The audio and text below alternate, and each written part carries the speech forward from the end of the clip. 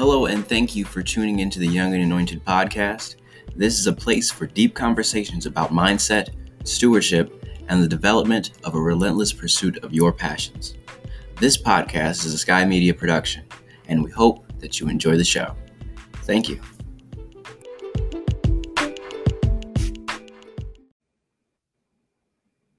Good morning, everyone. Welcome to the Young and Anointed Podcast. My name is Martel. Good morning, or whenever you choose to listen to this. My name is Karen Hubbard, otherwise known as Queen K. And if you're live, you may notice my camera is off. It's conveniently not working this morning, but best believe I'm still just as cute as last time. Still just as cute as last time, and don't y'all forget it. Nothing has changed. Don't worry. Don't worry. Don't worry, don't fret, don't fear. People, this is episode number 52. You know why that's so hard? It's because episode number 52 means that you have 52 episodes of the Young and Anointed Podcast. So every single week of an entire year, you have one episode. Wow. At this point. Wow. Congratulations. We are to us and to you. We out here. For real. And you know what? Just like Karen said, I'm happy for y'all and happy for us too. We made it. It's November 30th, the end of the year. And we got a topic that has been long awaited, and I think we should just go ahead and get into it. It is episode number 52, Generational Wealth. Deep breath. Karen, you ready? Deep breath. Deep breath. So, Karen, I know you wanted to start it off so typically I would go ahead and just throw it to you to open the thing up. But I know you wanted to do it a little differently. So what was that question that you had before we went live? Yeah. Prior to that, I kind of want to start off with like what we both think generational wealth is. So my question for you is, what is it? So I think in this episode, I think you're going to hear me say generational wealth is a few different times. There's going to be like multiple times where I start a sentence with generational wealth is, and then I give a different ending to it, because I think generational wealth is made up of a few different things. And like, to really figure it out, you gotta break it down and figure out the terms. So like, there's generational wealth that comes in the form of economic wealth, and then there's generational wealth that's more spiritual. I think those two things make up real generational wealth, because I don't think you can say just because someone has a lot of money and then hands it to their kid that's authentic. That's exactly the picture of what generational wealth is, because in a lot of cases you run into the situation where you see a rich person handed to their child, and then their child blows the entire thing and then doesn't come even close to the success that their parent did. So a perfect example of that is like the Gucci family. Nobody, if you look at don't Gucci you mess brand up the right movie now, for me. Don't mess up the movie. Don't you mess up the movie for me. I haven't seen it. I'm telling you the story of the people. Okay, good. As long if you look at the Gucci, look at the brand right now, you're not gonna find a person with the last name Gucci, and it started with the Gucci family. So, but when you look at like Ford, it's all Ford. They go from Henry Ford, and then you get all the kids of Ford, and then the grandkids of Ford, and they keep moving down. If you go, there's a bunch of different brands that go the same exact way, but there's a difference. I think wealth was transferred. So in the Gucci family, there was a lot of money that was transferred from one generation to the next, but there was no wealth mentally, spiritually that went on. So that legacy of financial wealth could not be sustained. So what is generational wealth? I made up a little definition for it, but I'm gonna give it to y'all. Okay. This is the first way I'm going to explain it.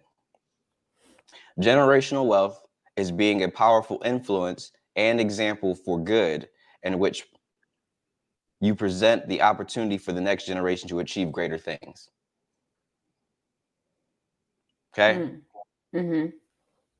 So generational wealth, I think, is you as a parent living as an example, living with high moral standards, living in a certain way that influences the people around you, but because you live in such a way that influences the people around you, of course your seed is going to be influenced the most by how you live. And so if that example produces a seed that lives in a similar way to that, and because you lived in that way, you open up opportunities for them to do things that they were created to do, then that is generational wealth.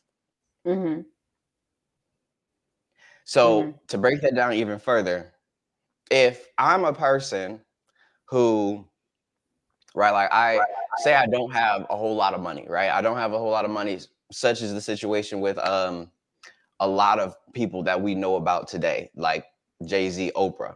Their parents weren't rich. And with a lot of Black people who made it to great success today, they didn't start off with it. Like they didn't get that, trust fund or inheritance from a long line of rich people. It was like, my mother worked hard. My mother lived like this. My mother did these things and made sure that it was instilled in us. So we had no choice but to live in this way. We saw her do this, so it made us want to do these things. And so they lived in that way, which gave them the opportunity, because also seeing the example, being the second generation of seeing how someone lives, gives you a different perspective on their situation. So if you are a kid of a person who was a hard worker, a mother who worked really hard and, had 3 kids and had 3 kids, 3 jobs, and had to provide for everybody because, maybe a husband left early on in the relationship, but had the kids and left them. Those kids, they might see that example of the mother who works hard and does whatever it takes to get the job done. But because they see it and they're not actually in it, they have the time and the opportunity to think of a new way or a better way of doing things, or a more effective way of doing things. And if that person lived in a certain way that had high moral standards, or who was a respectable person, or who lived in a certain way that was disciplined and made sure that things were taken care of, and they had certain principles that they lived by, that kid is influenced by those things. And so when you give that kid who's influenced by their parent the opportunity to, or a gift, say they can rap, Jay-Z, or say they just have a good business sense, they can take what they learned from their parent, from all that influence, because when you're raised in that house, you can't help but be influenced by the person who's living there with you, or who's providing for you, who's caring for you, who's taking you from school to class to everything every single day. You can't help but be influenced by it. That's just how it works. So if you take that and then add what you are naturally, what's already in you, then you have the opportunity to go do something that's great. You have the opportunity to go do something that nobody's ever done before. You have the opportunity to go do something greater, achieve more than what the previous generation was ever able to do, because they can't see, they didn't have the awareness, or didn't have the opportunity that you have, because they paved that way for you. Okay. That's generational wealth. All right. Ooh, there's a lot to unpack there, and we're gonna get to it. Okay, so before we kind of proceed, my definition is definitely a lot shorter, but it can be unpacked to the extent that you did. And I feel like my personal definition, like without looking at anything, I made a note to myself and I said, wealth is access to abundance that leads to elevation of perspective and achievement. That's it. And there's a lot packed into that statement that honestly is synonymous to like exactly what you just said, like opportunity and how opportunity leads to achievement. But I think something that we had in common was thinking about how wealth is just the opportunity. It doesn't mean that access is automatically grants worth something just because your parents did something, but it's about what you did with it. And I think last week I kind of mentioned this about generational curses. Like, it's your job to take what your parents gave you and make it your own. That's it. So if your parents handed you a pile of hot steaming garbage, what you gonna do with it? If your parents gave you a boatload of money, what you gonna do with it? And not a lot of people have that wherewithal to be able to do something productive with it. So okay, yeah, I'm pretty excited. So I think that kind of transitions into our next thing, which you kind of already mentioned a little bit, which is what it's made of. And I'll go first because I have like a relatively short answer that can be unpacked a little bit. I put down, it's made of blood, sweat, and tears. That's it. It's made of blood, sweat, and tears. That's it. Blood, sacrifice, sweat, work, tears, sorrow. It takes so much to switch over a generational progression. And right now, I feel like Martell and I are definitely kind of on the precipice of where we're deciding what kind of turn, like we're making 90-degree turns and on the course of which our previous families have charted. And it's so amazing to think about like how like in your lifetime you can change everything. And Martell, I know that you probably have a couple of examples of how like you mentioned Jay-Z in the background that he came from. It's possible to just switch around. It's difficult, but it's made of blood, sweat, and tears. What do you think? Yeah, no, I think yes. But let me put it like this. And then tell me your thoughts afterwards. Okay. Tell me what you think about this. So, like I was saying, is generational wealth is two parts. There's wealth economically, and then there's wealth spiritually. Mm-hmm. So, I think it's made up of these two things because you can have, but the more important of the two is the wealth spiritually. So, but how do you build up wealth spiritually? How do you become that person who can influence a child in such a way that makes them live better, that allows them to bypass certain struggles, certain issues, certain curses, generational curses that other generations had to deal with, that you might have had to deal with, but that kid doesn't, because you lived in a certain way, you overcame certain things, so that they wouldn't have to. They don't have to deal with that because it wasn't an example in you. They didn't follow that same example. So spiritual wealth comes from the things that are actually valuable. So today, I think Earl Nightingale, if anybody who knows him, he was like the guy who did a lot of like the mental. He was one of the early 1900 dudes who would always talk about, who was like the beginning of The Secret, like what the secret comes from. Mm-hmm. So like, visualizing and affirmations and things like that. But he said something that was profound, and I think it goes with this topic today. He said, "And things that are given to us for nothing, we place little value on. Things that we pay money for, we value. The paradox is that exactly the reverse is true. Everything that's really worthwhile in life comes to us for free, like our minds, like our souls, our bodies, our hopes, our dreams, our ambition, our intelligence, our love of family, children, and friends and country. All these priceless possessions are free." So in the world today, we have a price for things like a Lamborghini, costs a couple $100,000, but you can get it. We place a lot of value on stuff like that. If you pull up in that, I think of you in a certain way, right? Because you are important. I perceive you as more important because you have things that cost more. Jay-Z said it in a song on Drake's new album, actually. Everybody wants something. You know the price of everything, but the value of nothing. the value of your mind is way more expensive, way more precious than the value of your car. Now, we on the surface, we're like, okay, yeah, everybody knows that. That's common knowledge right there. But I think you really see what someone places value on by how they live their life. So if I'm a person who I'm studying, I'm trying to change my habits so that I can be a better person, I'm trying to live by certain moral standards, that's me building up my spiritual wealth. That's me building up my mind. That's me valuing the things that are most important, that are actually valuable. But if I'm the person who's always just trying to buy something new so that you think that I've got something going on, or just so I can show off, or that so I can feel good about myself, then I put my value in the wrong things. Right? And so building up that spiritual wealth, your mind, wisdom, having a lot of wisdom, and then living out that wisdom, being that person, being that example of wisdom, I think creates generational wealth, because your kid can see that as the example. Yeah. If they just buy a bunch of stuff, then they might buy a bunch of stuff with the money that you give them, but they don't know how to get anything. They don't know how to actually, they don't have their value in the right place, so they can't actually get what you got, what you were able to get. Twofold.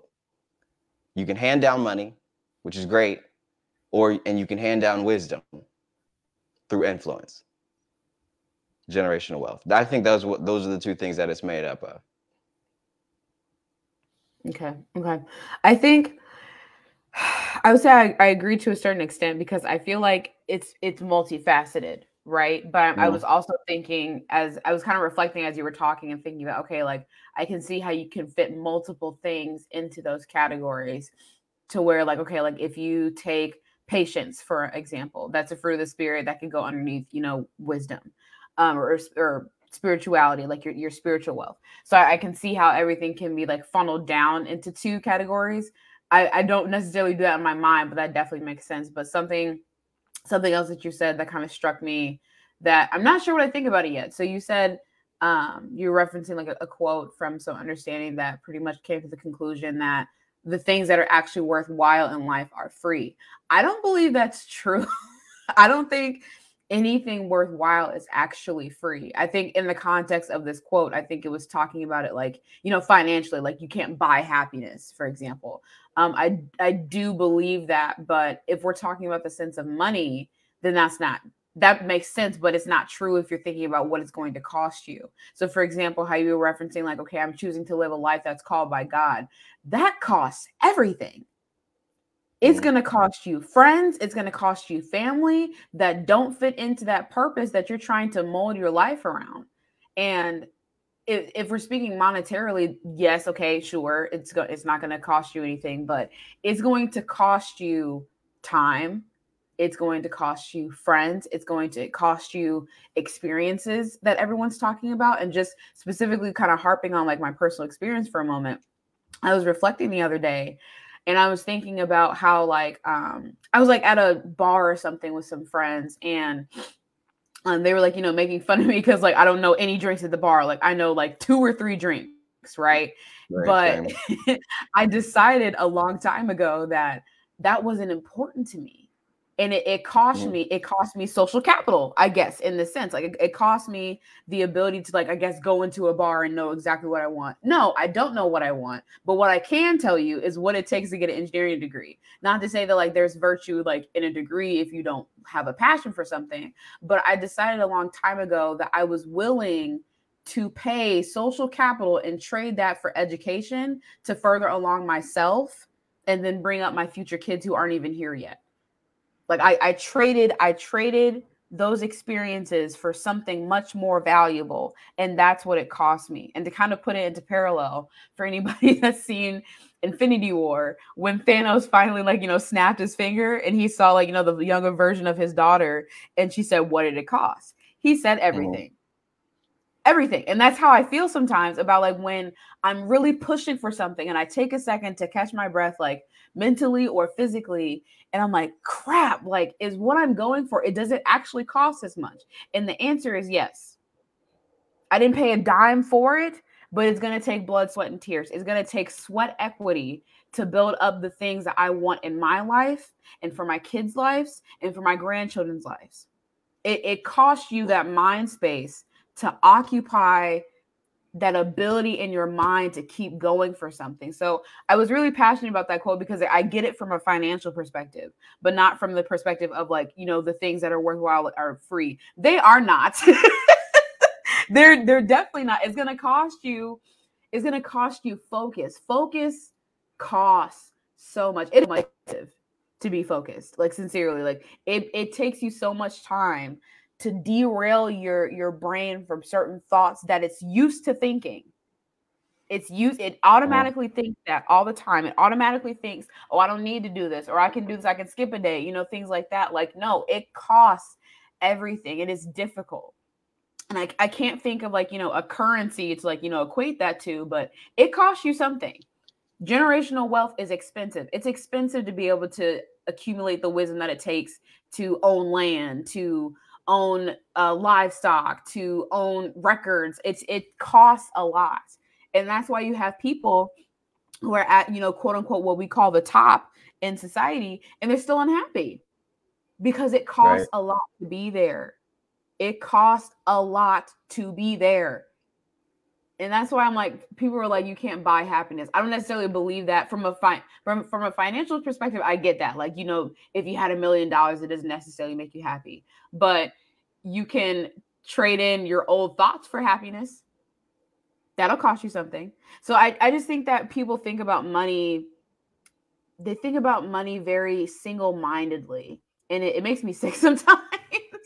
Like when you really get into when you really get into that, and honestly, like that's something about generational wealth that like I shifted for myself. Like my family thinks about money very differently on both sides. They think about money very differently, and that just kind of goes back to my definition of like what wealth is. It's abundance instead of approaching it from a scarcity mindset. Scarcity of money. That how somebody thinks about money will honestly show you how they think about abundance in general. And your ability to attract something and your ability to like actually pray for what you want and like to have a relationship with God to where he will walk you through the things that you need, that you need to pay to give up to be able to achieve what you want. So that's that thought that you said about like things being free that are actually worthwhile. I don't actually believe that. I think it costs us something. It doesn't cost us money. It may cost us money, you know, when it comes to like maybe investing in like a who, not a how, but interesting. Yeah. Okay. I'm finished. That was a quick rant on that thought specifically. I don't know if any of that made sense. I'm happy to clarify it. Yeah. I mean, because just from the quote, I was talking literally money, like literally you can't buy. So like, can you buy focus? Karen, like, can you buy focus? Buy focus? Can you literally buy? Can you go to the store? Huh? The way I thought about it is you can buy a book, but that doesn't mean you're going to read it. Doesn't mean you're going to read it. Right. You can be given 1,000 books. You can be given $1 million. You can be given a house, a mansion. You can be given every nice car, but that doesn't mean you know how to earn it. It takes that wisdom. Yep. Which is something that can't literally be bought. So blood, sweat, and tears, most definitely. It does take a lot of work. I mean, but just that the cost word is the one thing that I was speaking of it literally, and you were speaking of you're speaking of it like more of metaphorically. But we're talking about the same thing. I think we're on the same page for sure. Oh no, we're on the same page. I just don't like that quote. No, you and I are good. Yeah, please don't misunderstand. We're not talking about being broke and being okay with being broke. That's a completely different conversation. We might cover that in another episode, but that is not what this quote is necessarily talking about, and that's not what we're talking about. Okay? Got it. Just real quickly on that. A lot of, and I'm not going to stay on this for very long, but just real fast. A misconception that I see when I read the Bible and then when I look at what's happening in real life is people think that God is supposed to use you and you're supposed to be content with whatever you have. But God can't use you if you don't make yourself a person of value. So to build up that value, you need to do things. You need to work. You need to learn. You need to increase your wisdom. You need to go out and experience. You need to go out and be a person of value.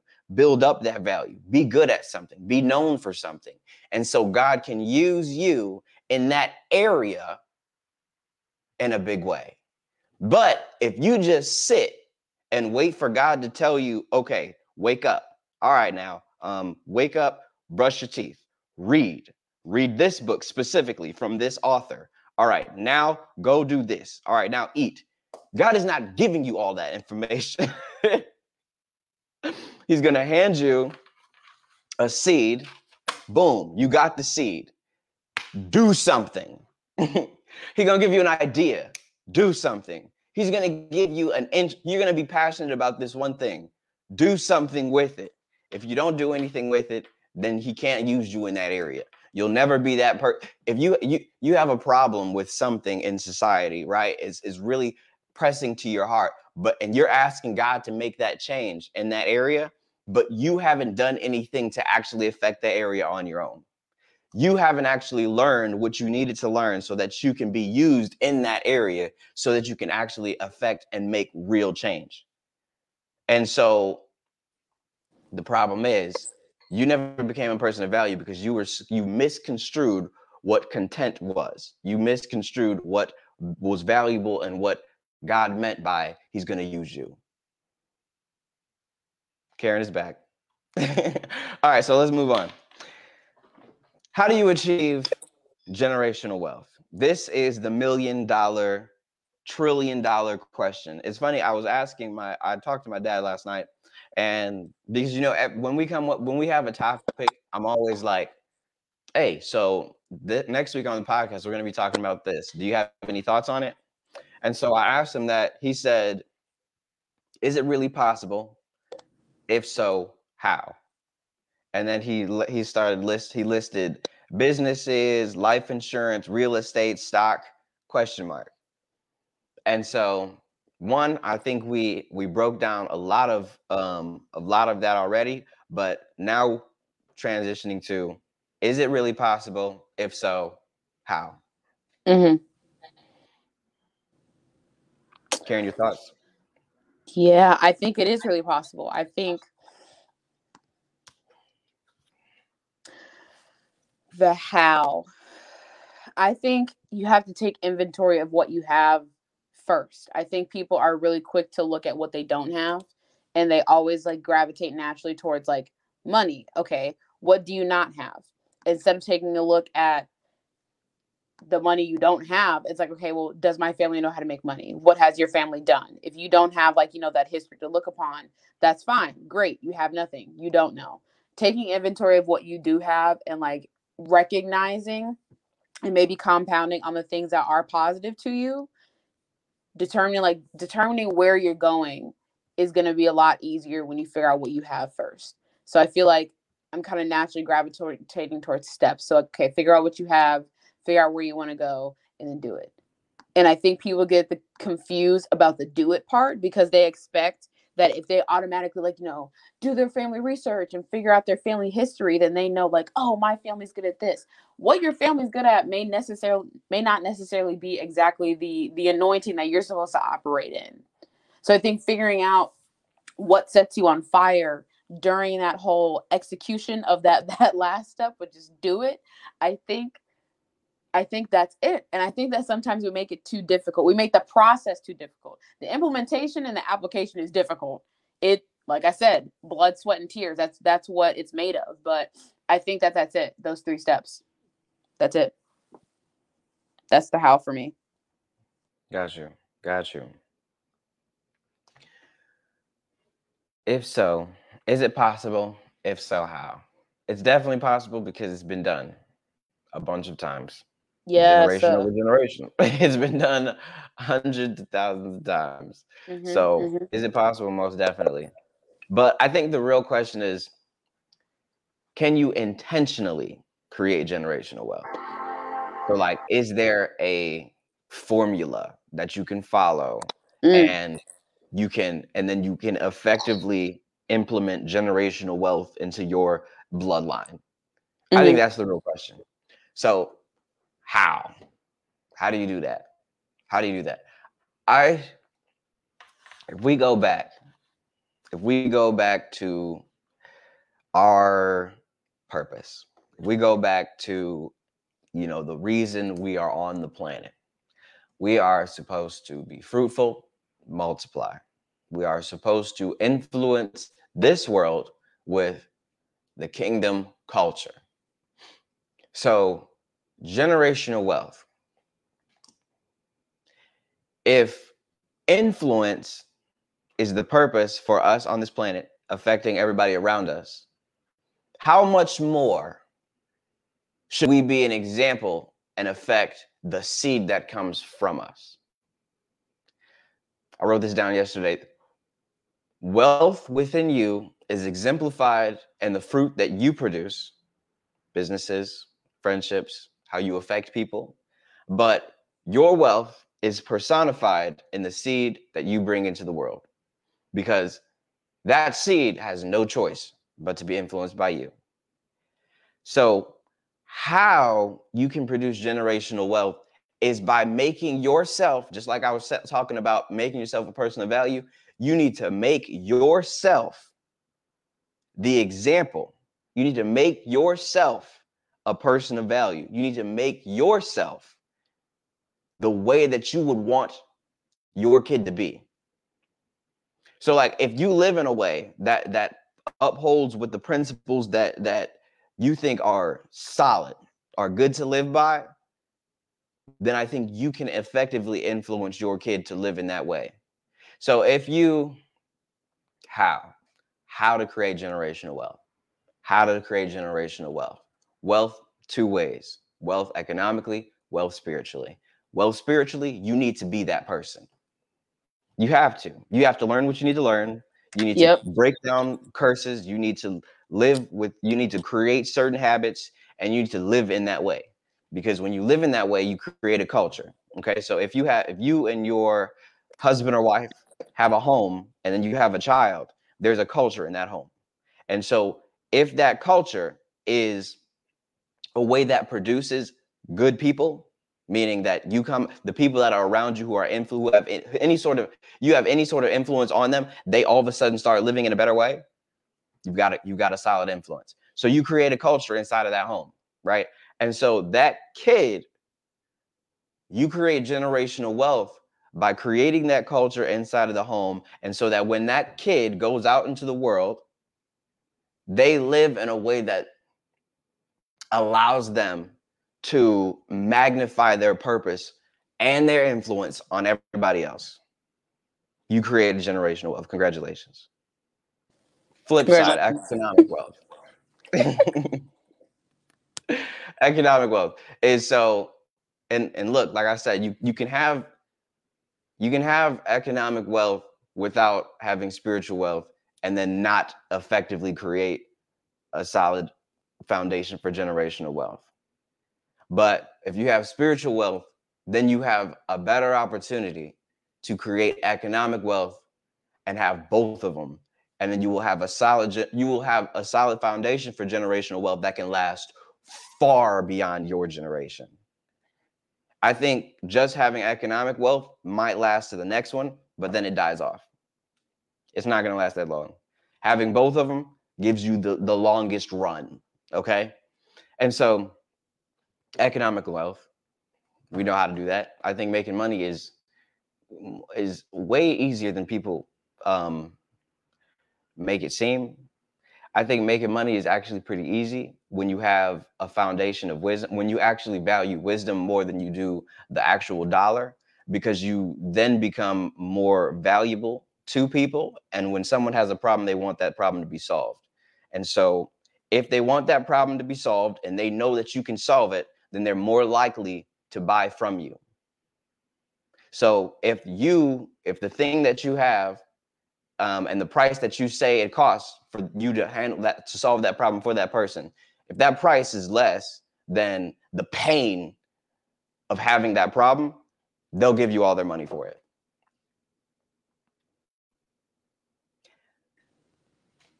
I just gave y'all a whole lesson on business. There was definitely a lot in that, and you have to be listening really closely to catch it. But thank you for putting it plain for us. Thank you for putting it plain. There it is. There, I just gave, that is the formula. That's the blueprint right there. But yeah, so how can it be achieved? I think it comes from living, being that example, and then 2, understanding that to affect change, to actually, if we think about it like this, so like if Jesus is God's son, came to the earth, died for everybody, would you say that there was generational wealth in that relationship from God to Jesus? Real question. Mm. You say so? I say so. That was a deep question. Goodness. Because think about it. Jesus didn't have a Lamborghini. Nope. Jesus wasn't riding around no Lamborghini at all. Like, so if there was wealth, where was it? Jesus had built up so much wealth, so much real wealth, and he put so much value in the things that were actually valuable that he affects us, the people who claim to be children of God and followers of Jesus, still are affected by the way this man lived. Mm-hmm. Yep. That's generational wealth. I think that is the example of what generational wealth really is. And if you follow what Jesus said, the way he lived, you can achieve economic wealth. They outline the blueprint in the Bible. Yep, it's right there. You got to read it. You got to read it, though. You got to read it. You got to read it. They literally outline the blueprint. I mean, step by step. There you go. But if you think that there's generational wealth in that, then from Jesus on, this is generational wealth. These are the long-lasting effects of having real wealth. He was the example. Wow. And I think so many people may miss that the first time they hear this, because I think that we continuously reference Jesus's life when it comes to like not needing much. That doesn't mean that you can't have those things, but that also really harps on that mindset of like you thinking that you need so many things just to call yourself successful. When Jesus came down in human form by choice and lived a life worth living that we are still talking about. That is generational wealth. Yes, ma'am. Yep. It's that we go back to it, and I've said it in multiple episodes, but I'm going to keep saying it until like everybody gets it. Influence. It always comes back to influence. Every time. Influence is achieved by living in a certain way. Beautiful. And what is that certain way? Boom, read the Bible. Just put it, that's the bow. That is the bow. We're wrapping this up in a pretty bow. And the bow says, read the Bible. Read the Bible. Boom. So I think we put, now there was a lot that was said in this, and there was a lot of that we could go deeper into. So like, what is it? What's it made of, and how to achieve it? Each of those could be an episode on its own, and I don't think we're necessarily done. But for this episode, I think that was a nice overview of it, because I didn't even get into all of the different examples, making it very, very plain. All the different examples that we see today like that we literally know about here in the news today of what generational wealth looks like in our society. But I think that was a nice overview. Boom, place that right there, look at it, dissect it, and we're gonna jump back in later on. Wonderful. So it's that time of day. It's a wonderful time of day. Do you have some words of wisdom for this week? I do. So the words of wisdom for this week are: if you play the part, you will eventually get the part. You said if you play the part, you will eventually get the part? That's it. What that mean? It means that you need to show up as the person that you need to be that can hold the amount of wealth that you are working to achieve. And I think that we've talked about this throughout the episode as far as like the virtue of a person, the wisdom will lead to the financial and additional wealth that you're looking for. But first, you need to become that person who would be a good steward of it and practice being a good steward of yourself, of your wisdom, and showing up as that person that you need to be that can take care of all these amazing things that you want to come from your life. So if you play the part, you will eventually get the part. I think that's next week's topic. What does it mean to become? Becoming.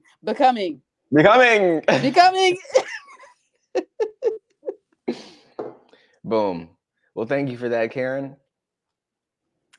And for everybody else, hope you guys enjoyed the episode. This is episode number 52. If you felt like, every week you wanted to listen to the Y&A Podcast, well, we're on every week, but you'll have another episode that was already done. So go back, listen to it, come back. There's a whole new episode. Boom. There you go. Thank you for joining us, and we hope to see you next week. My name is Martell. And my name is Karen Hubbard, otherwise known as Queen K. See y'all later. Peace. Peace.